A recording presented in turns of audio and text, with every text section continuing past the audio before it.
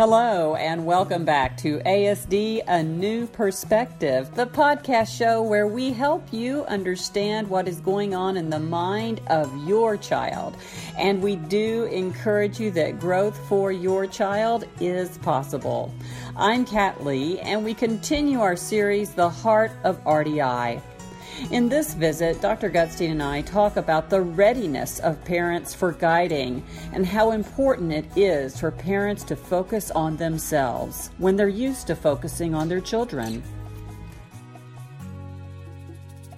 So I know we're going to talk about from a parent's perspective, knowing if your child is ready for dynamic intelligence, but where I wanted to start, because I think so many parents still struggle with either understanding or maintaining the understanding that their guiding relationship is what's really key to this, not where their child is necessarily. I thought it'd be great for you to speak to that. And as a parent, I understand that. In fact, from the very beginning, we're told about fixing our children from so many professionals. They don't really talk to us about fixing us being key. Of course, our program does, but we still wander back to that at times. Well, I think the key here is in the term guiding relationship and what that means. And I think sometimes we confuse things that we do on the road to forming that guiding relationship with what an actual guiding relationship looks like once it's been formed. And I like to use the analogy, if you will, of the rocket ship or the missile, where there's an engine, there's two main parts. There's one is the engine, which provides the power, the thrust, and then there's the guidance system, which helps to steer it and helps it get to a certain destination. A lot of the things we do on the road to the guiding relationship don't necessarily look like that. There's a lot of sharing and co-participating and emphasizing being together. But when we really move to guiding, that means that the parent has been able to take a step back. And that means that also that the child has now become very highly intrinsically motivated for growth, for trying new things, for expanding their world, for discovering. And the job of the parent then is not to provide that energy, but to guide it. And if we haven't gotten to the point where the child has that desire and that drive and that energy, we don't yet have the ability to guide them. That's the whole idea of forming a guiding relationship. So if you're a parent and you're still feeling like, I have to worry about what activity to do, and I have to worry about motivating my child to do something with me, then we don't yet have a guiding relationship. And that doesn't mean you should despair. It means we have to focus on building that. And a big part of building that is building that growth-seeking motivation in the child, creating experiences that will heighten that desire that's intrinsic in every human being, whether they have autism or not, to want to seek out new things, to want to become more competent, autonomous, to want to have mastery, to want to expand and try out things, to really prefer to do things that are hard, that are more challenging. That's when we know that you can start to guide, because then you're guiding that, right? You're not providing that thrust, that energy like the rocket engine, you're guiding it. You're making sure the child isn't overwhelmed by what they're doing. Sometimes they don't know, and often they'll pick something that's too hard to do, or not challenging, but impossible, or and so your job is to help take a step behind and to help to guide. Sometimes you're guiding by what we call co-experiencing.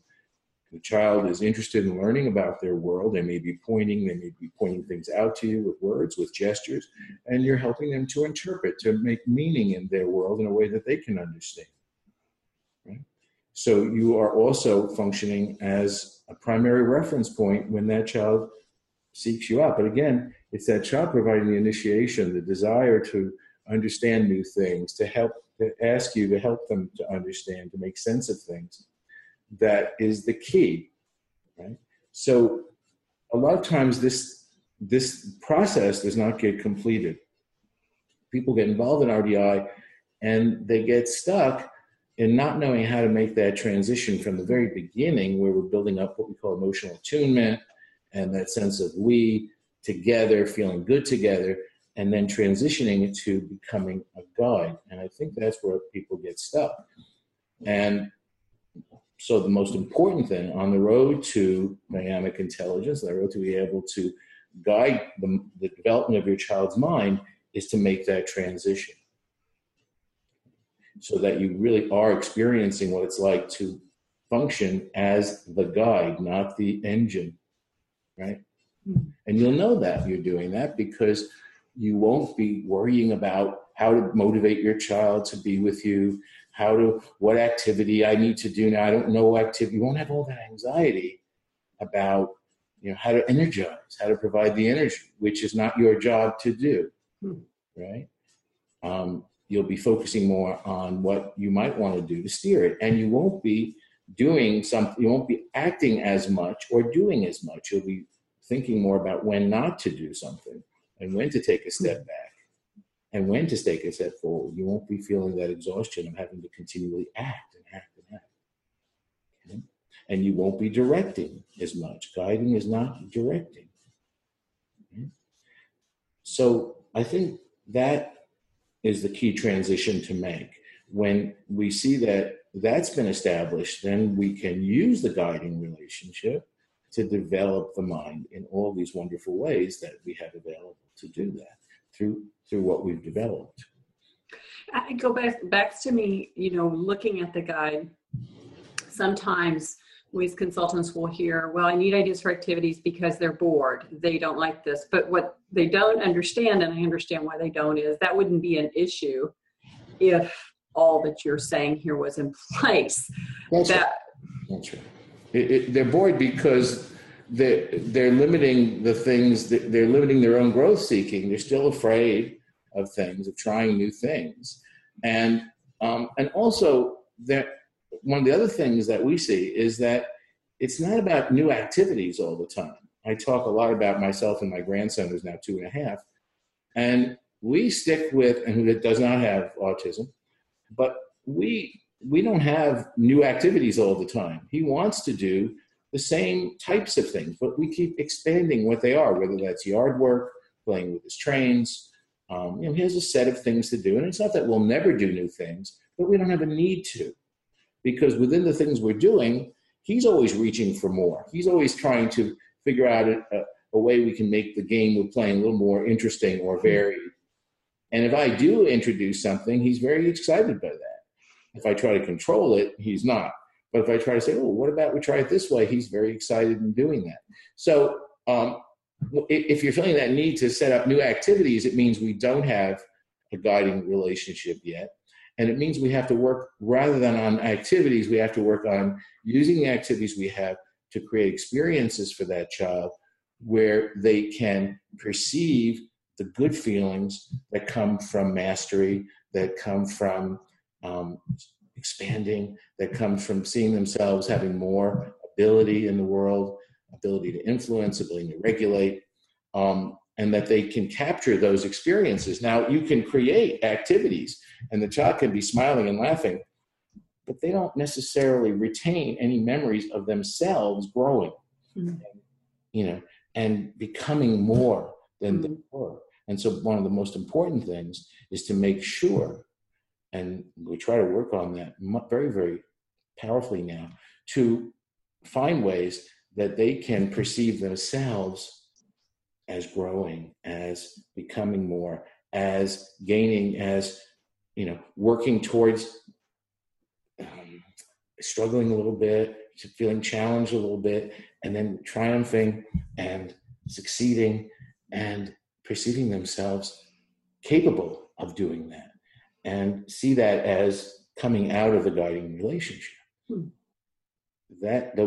Making sure we're creating those experiences is very important. So if we see a child who is still bored all the time, or is not that interested in being guided or being with you, or you're feeling the reason that they're needing more and more activities is because they don't yet perceive that the main goal for them and the main excitement for them is their own growth, is their own development, their own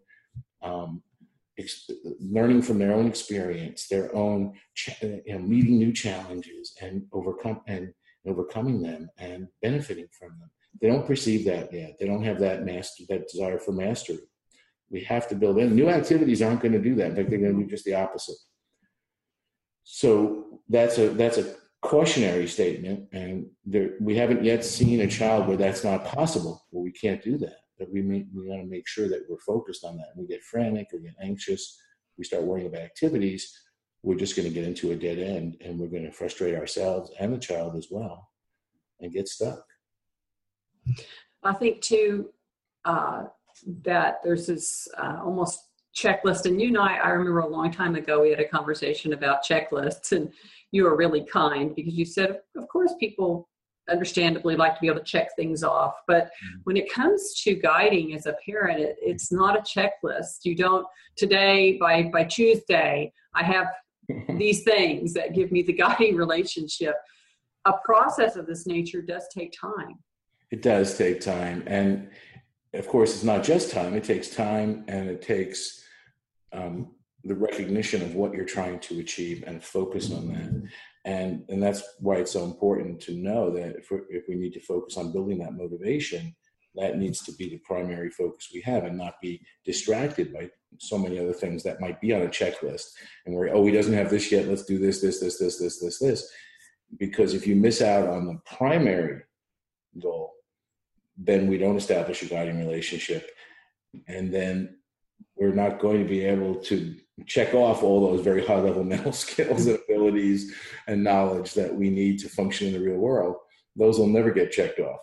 So the key is that we have to focus on that first. That's a foundation to have, because that is what we know. And we know this from years and years of research, that is the key to all of these higher level mental abilities. There really isn't any other way that we learn them as a child. I think too, and I understand this as well, inadvertently sometimes parents have a checklist for their child that they can't get out of their mind. And I see this at times with my newer guides, though they're understanding what I'm saying. The reality of it is they keep looking for eye contact. They keep looking for these things. They keep looking for those little, what we've called products, is essentially in their children. And I know there's a lot of history themselves a lot of times from other well-meaning folks who've got their own checklists that they've shared. Nothing worse than having a speech, or not throwing those things under the bus, but those kind of assessments that show you everywhere that we need to get checked off. But this just isn't that, and it can be really hard. And the children are so brilliant. They sniff out those demands real quickly if you're trying to get something from them. Now, you can have your own mental checklist. And when we're building this motivation, you can look for certain things and sort of check them off in your head of, is this child more excited to be with me? Is this child more interested in what they can do with our current frameworks or activities than needing something new all the time? Are they complaining less about being bored? Are they initiating more interest in helping and getting help with understanding their world around them? Are they interested in exploring new things? I mean, we can give you a nice checklist, right? And that can replace the other checklist that you have. So there's nothing wrong with having that mental checklist in your head, because it tells you that you're on the right track, right? And as long as you can keep focused on that, there's no reason you can't do that.